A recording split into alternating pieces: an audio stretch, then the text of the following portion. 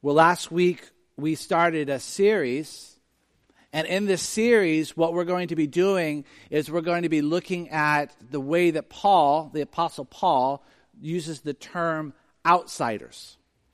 Paul was an early leader in the church.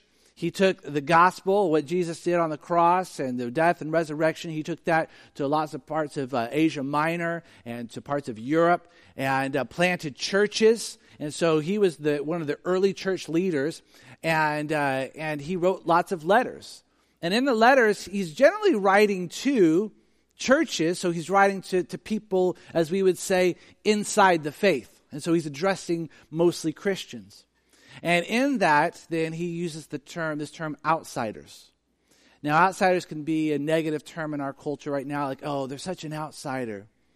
And we talked last week a little bit about cliques. Cliques make outsiders feel like outsiders, and insiders are insiders, and everybody knows the difference. And even though that clique is very selective about which outsider can then become an insider. And so it's not using the term in that way. When Paul uses the term, what he's referring to really is just those that are outside the faith. They're his way of saying like a Christian and a non-Christian. And so there's those that are in the faith, and there are those that are outside of the faith.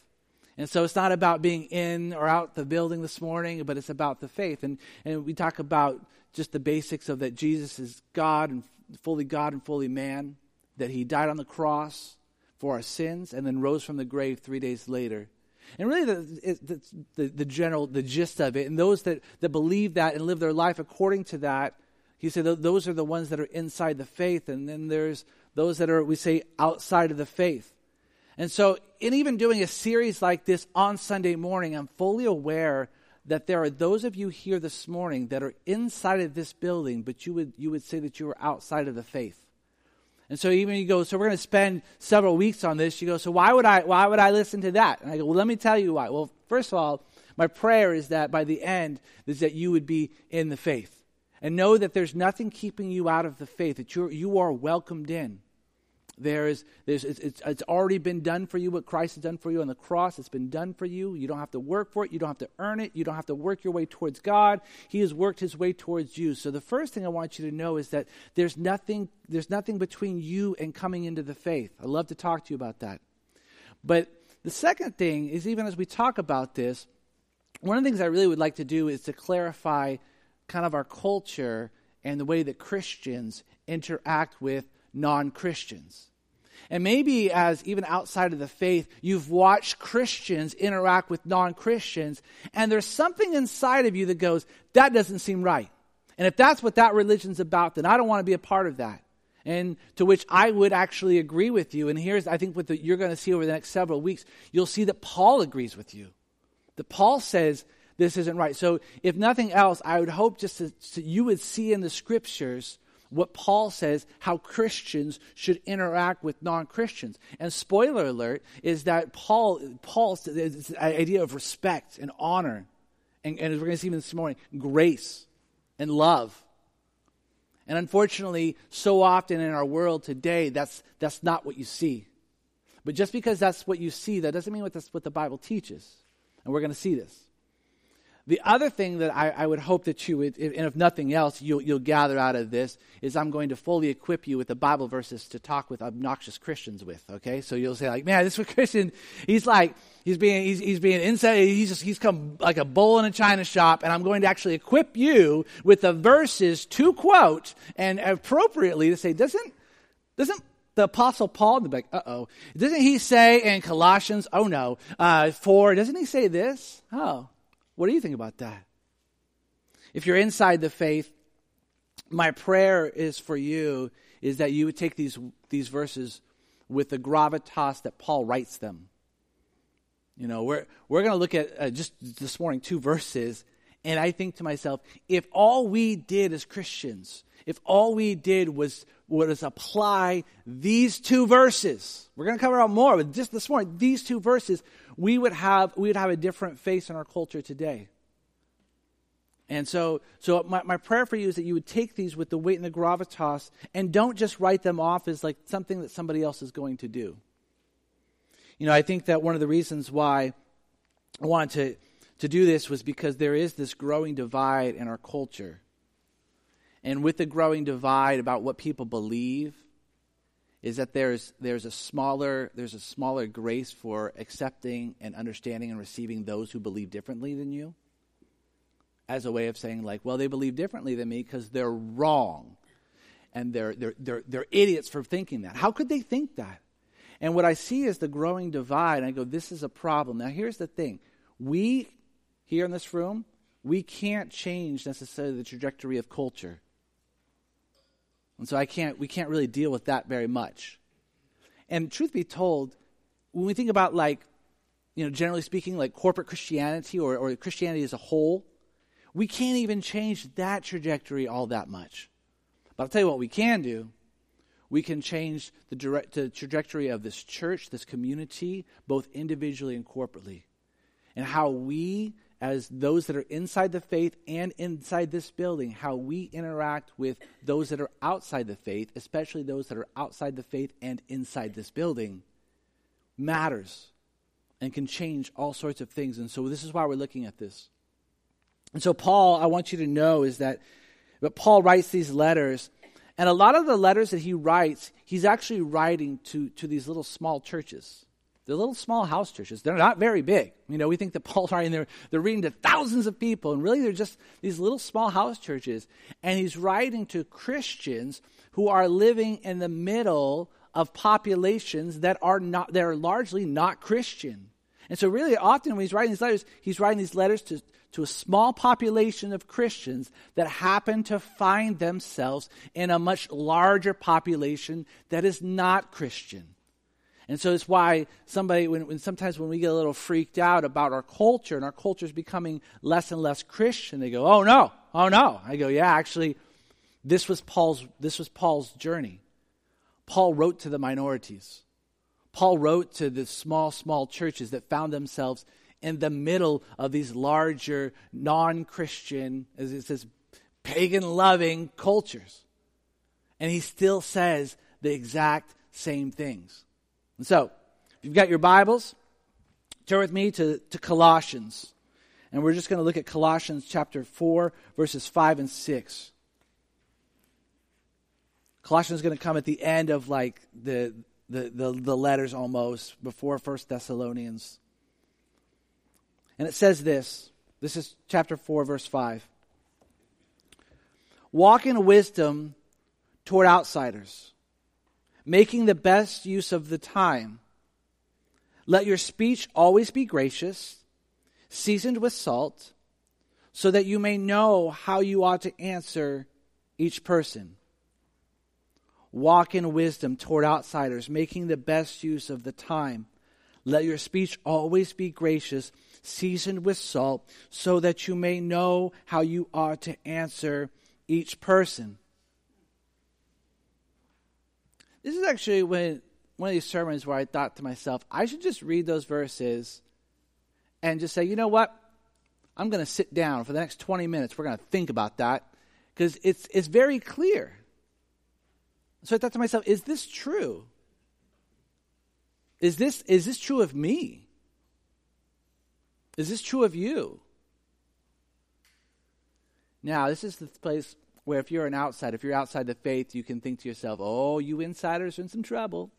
Because he's talking to you about me. You're right. I think to yourself, think about your social media page, your interaction online. And when you think about how you interact online, let me read that again. Walk in wisdom toward outsiders, making the best use of the time. Let your speech always be gracious, seasoned with salt, so that you may know how you ought to answer each person. What about at work? I want you to think about yourself at work now. Walk in wisdom toward outsiders, making the best use of the time. Let your speech always be gracious, seasoned with salt, so that you may know how you ought to answer each person.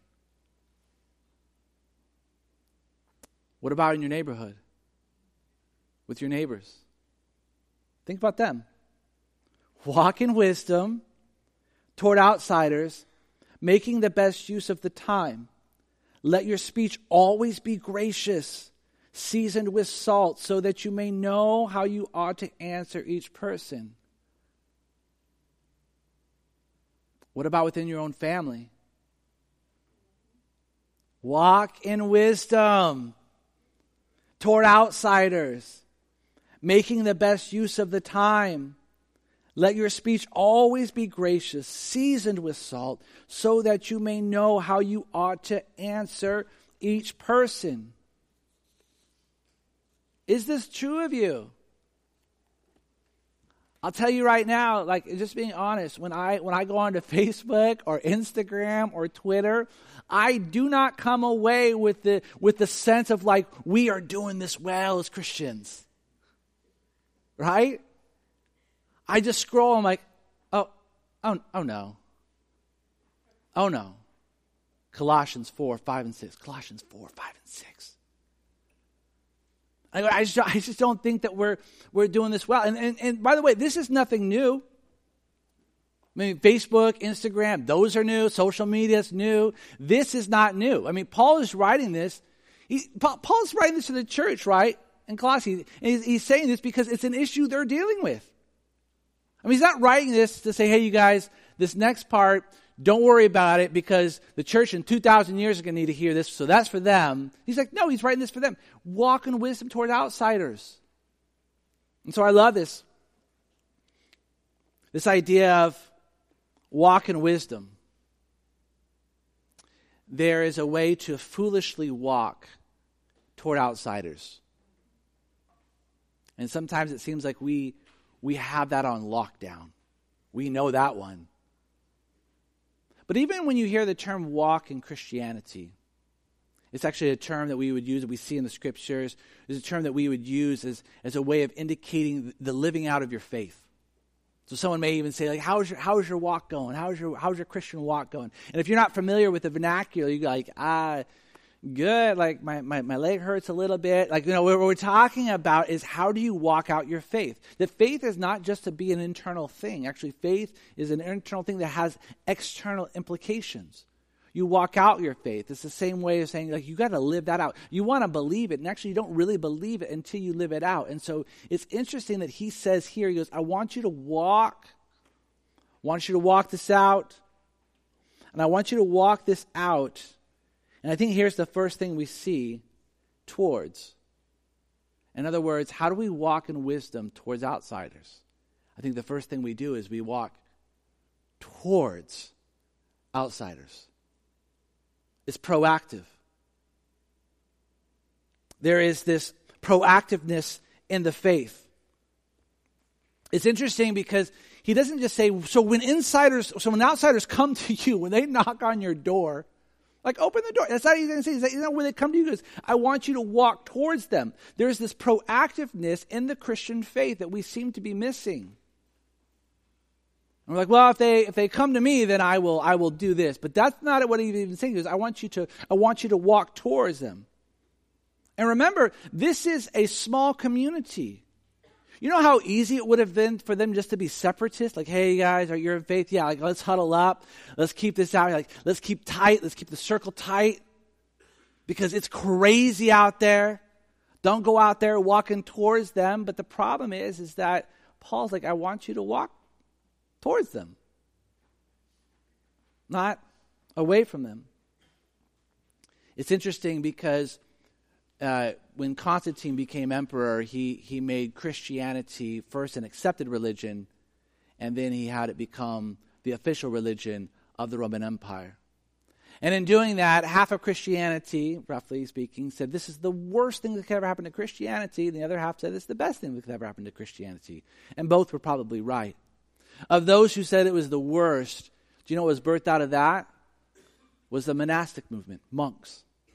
And so they thought, like, oh, well, we can't, like, the city's going to change, and so now we're going to go out into the wilderness, and we're going to pursue God out there, and we're going to become monks. And these monks were, like, quite popular.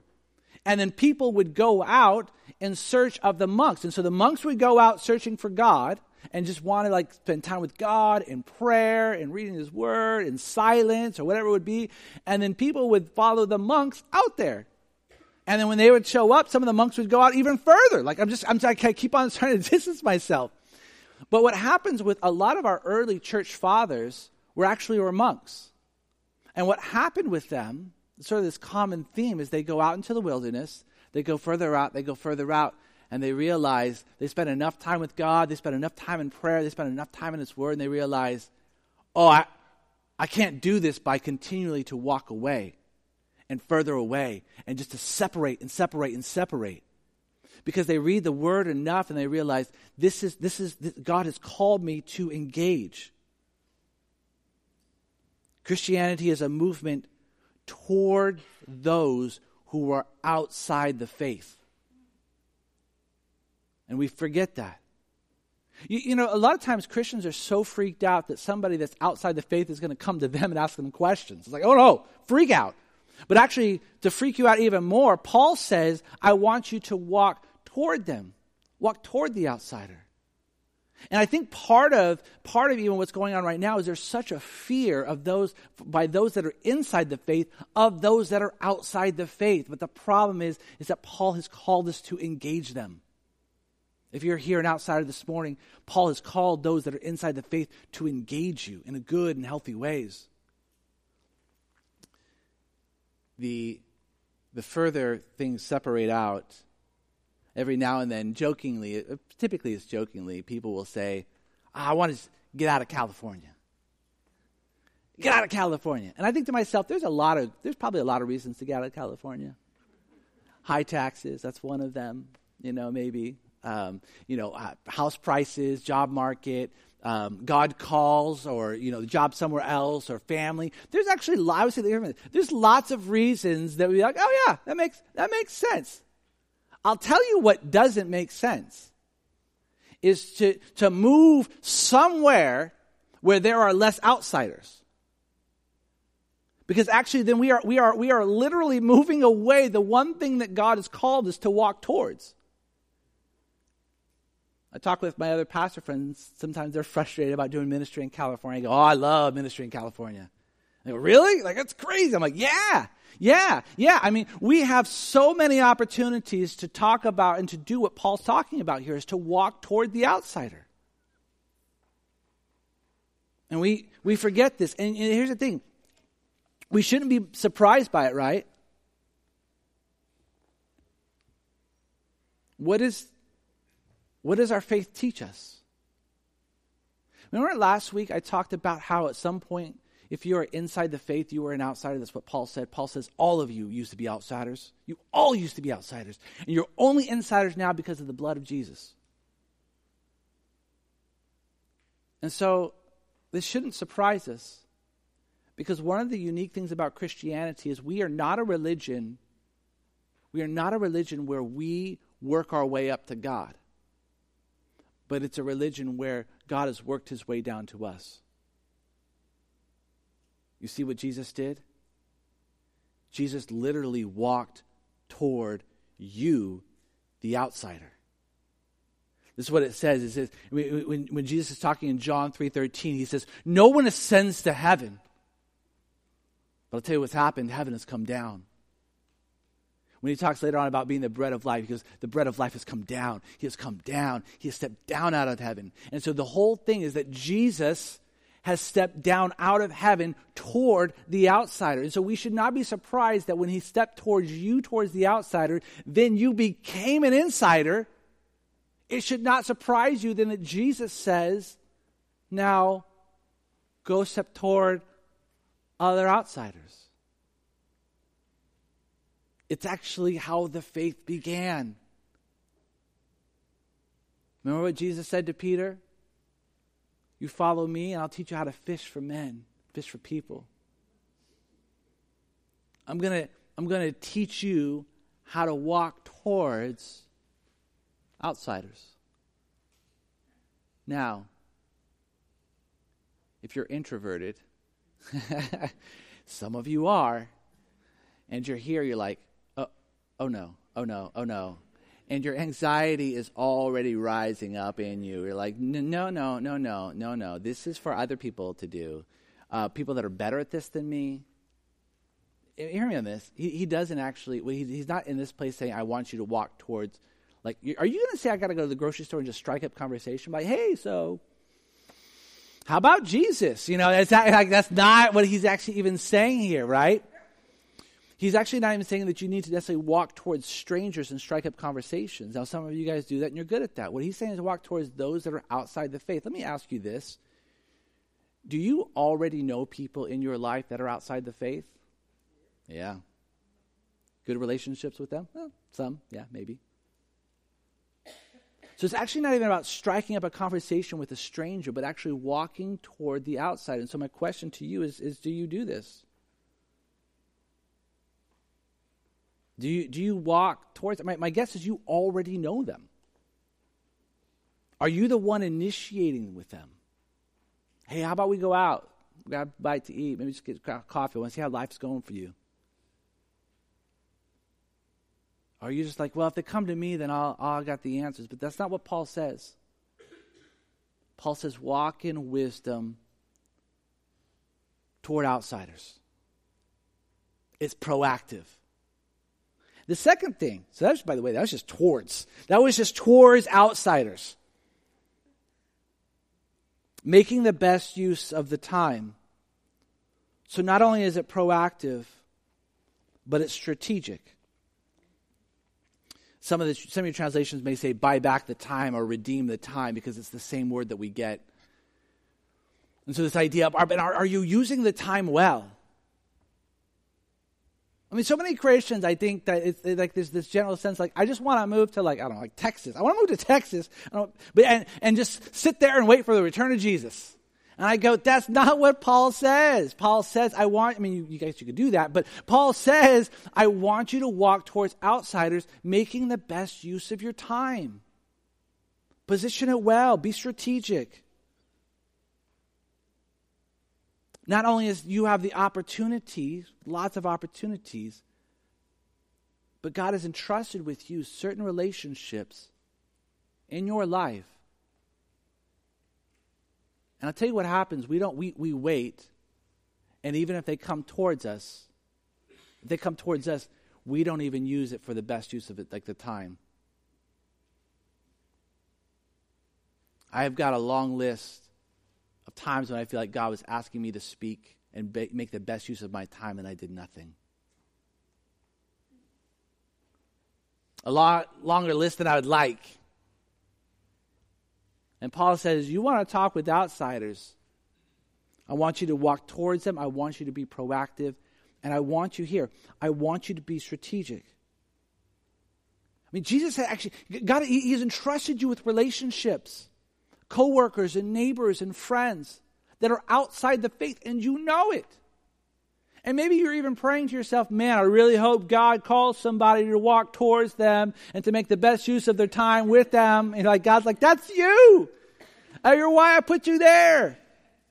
You're the one that's not walking towards them. You're the one that is not making the best use of their time, of your time. God has entrusted with you people, and He's entrusted with you time. And what Paul is saying is, I want you to walk towards those who are outside the faith and use your time strategically. One of the things we see with Jesus, I mean, you read the Gospels, Matthew, Mark, Luke, and John, you see Jesus making the best use of His time. He doesn't just say, the reason why He came was to die on the cross, by the way. But He didn't say, you know what, here I am, 3 years, meet me in Jerusalem, I'm going to die on the cross there, right? What does He do for 3 years, His ministry, making the best use of His time, pointing people, helping them, healing them, pointing them to God and to salvation and to Himself. And so Paul says, I want you to walk toward them. I want you to be proactive. I want you to make the best use of your time. I want you to be strategic. And then he says, let your speech always be gracious, seasoned with salt, I love how verse 5 starts, walk, and then verse 6 starts, your words. There's two things within the Christian faith, the way in which we walk and the way in which we speak. And actually there's a great critique by non-Christians about Christians that say, the things they talk about, that does not match the way in which they walk. Their words do not match their actions. And here I love what Paul is saying. He starts with walk in wisdom, right? Walk in wisdom, verse 5. Verse 6, let your speech always be gracious. Let the two of them go together. Let your speech most of the time be gracious. He said my speech. He said nothing about my posts, right? Nothing about my tweets. He didn't say anything about let your tweets be gracious. So I guess those can be offensive and non-gracious and ungracious. Let your speech always be gracious, seasoned with salt. Some things I wrote down. So some of this you'll see in Philippians 2 if you read it, if you want to read it. But not considering just your own viewpoints.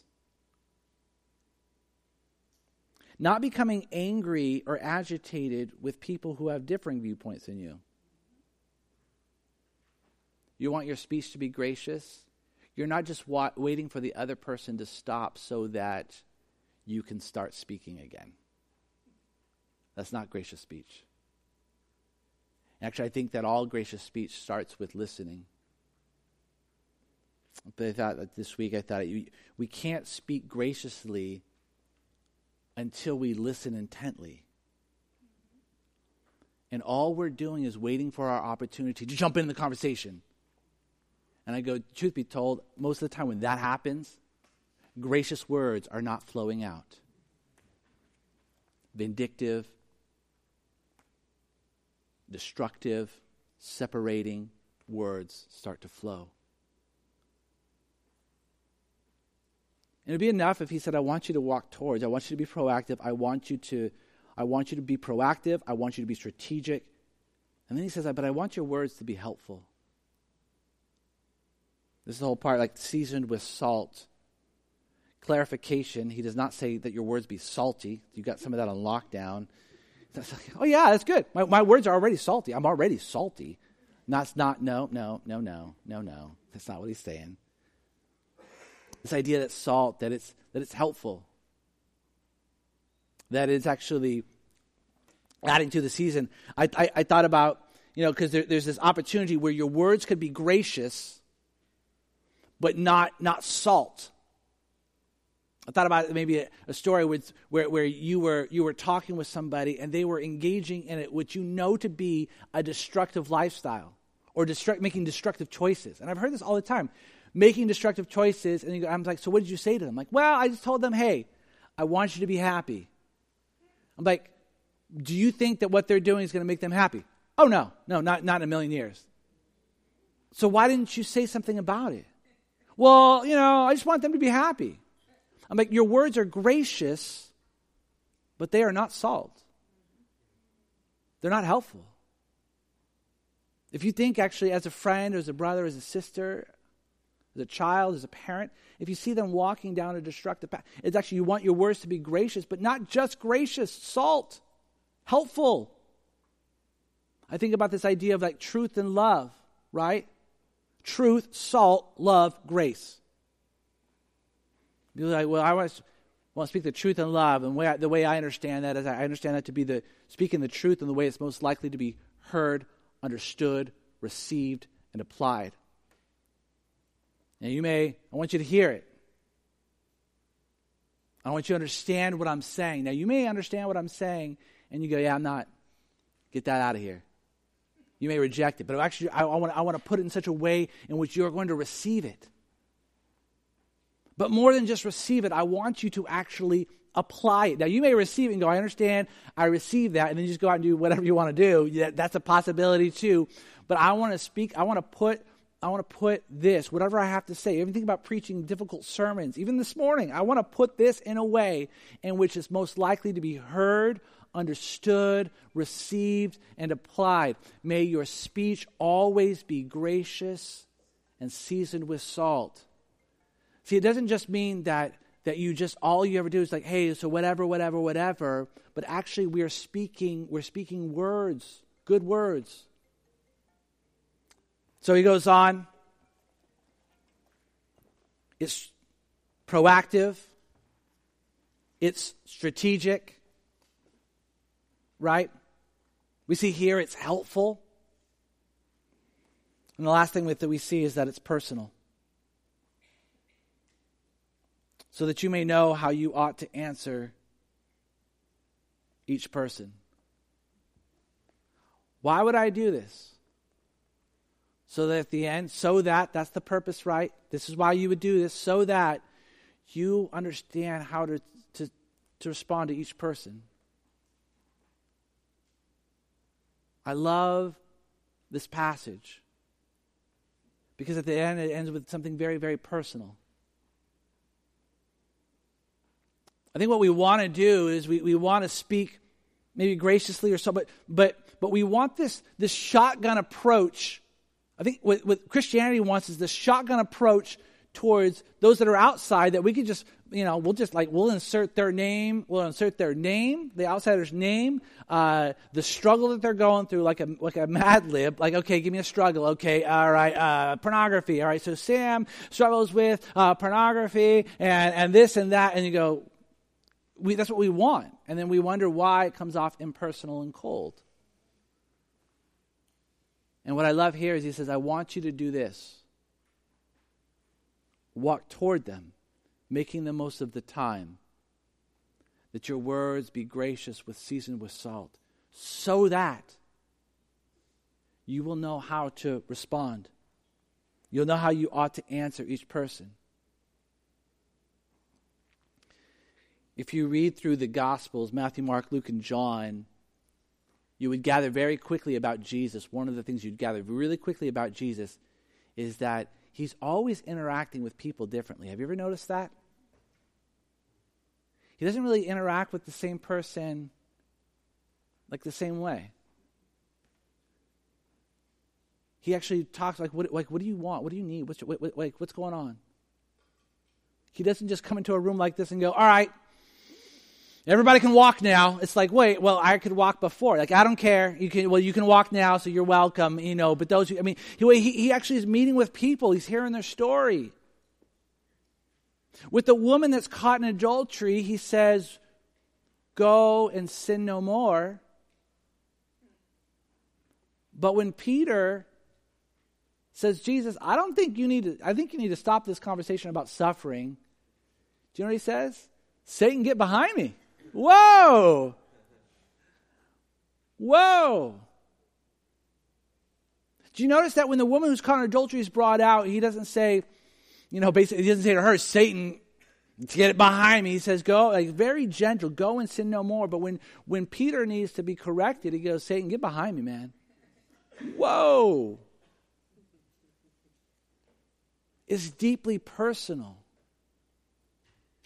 And I think so often with Christians, when we think about non-Christians, it's like there's a problem to be solved. I'm like, yeah, maybe, but I think there are more people to be loved first.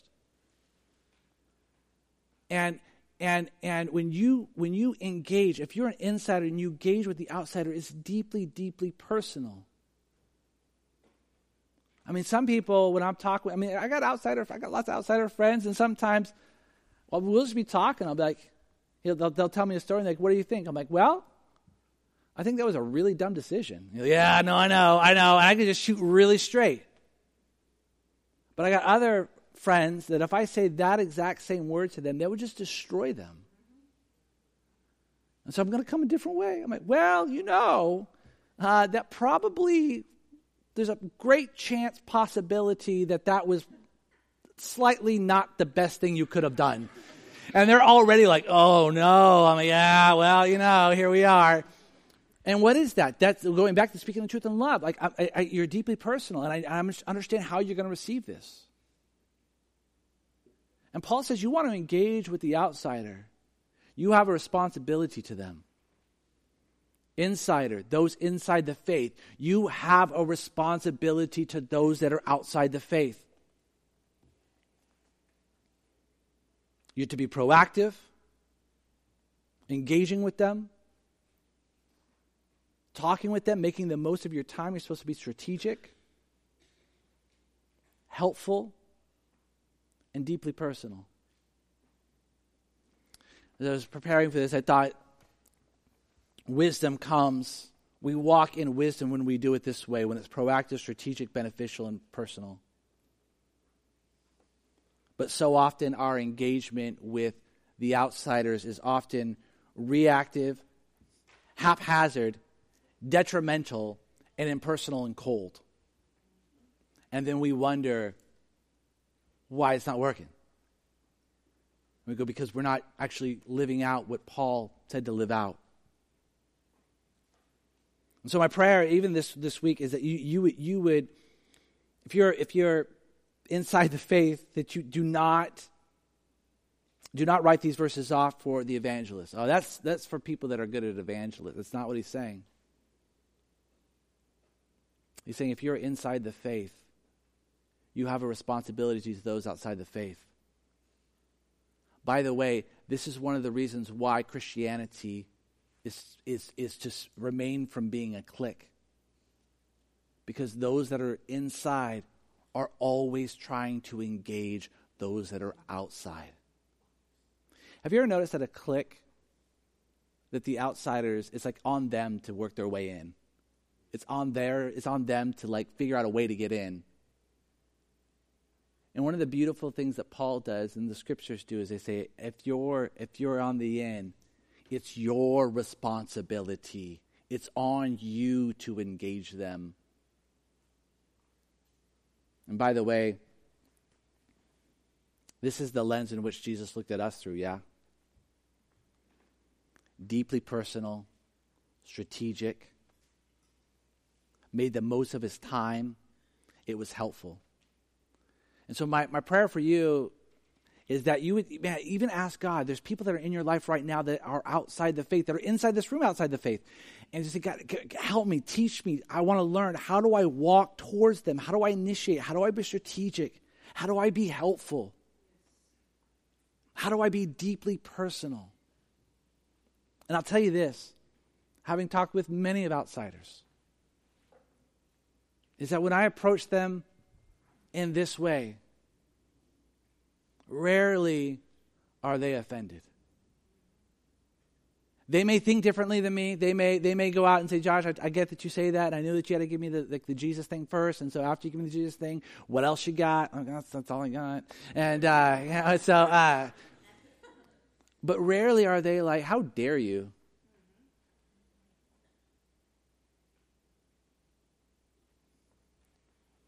Walk in wisdom toward outsiders, making the best use of the time.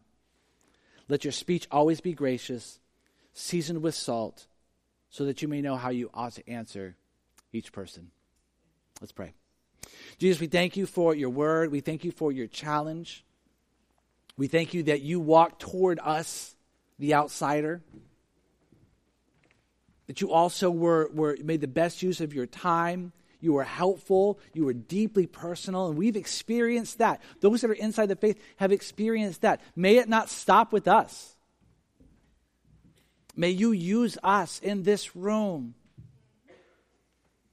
May you use us in this room, in our jobs, in our families, in our homes, online, in our neighborhoods.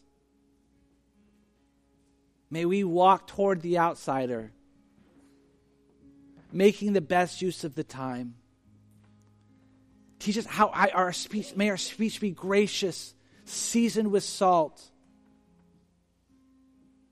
so that we may know how to answer a world that rejects you. We love you. We pray for these things in your name. Amen.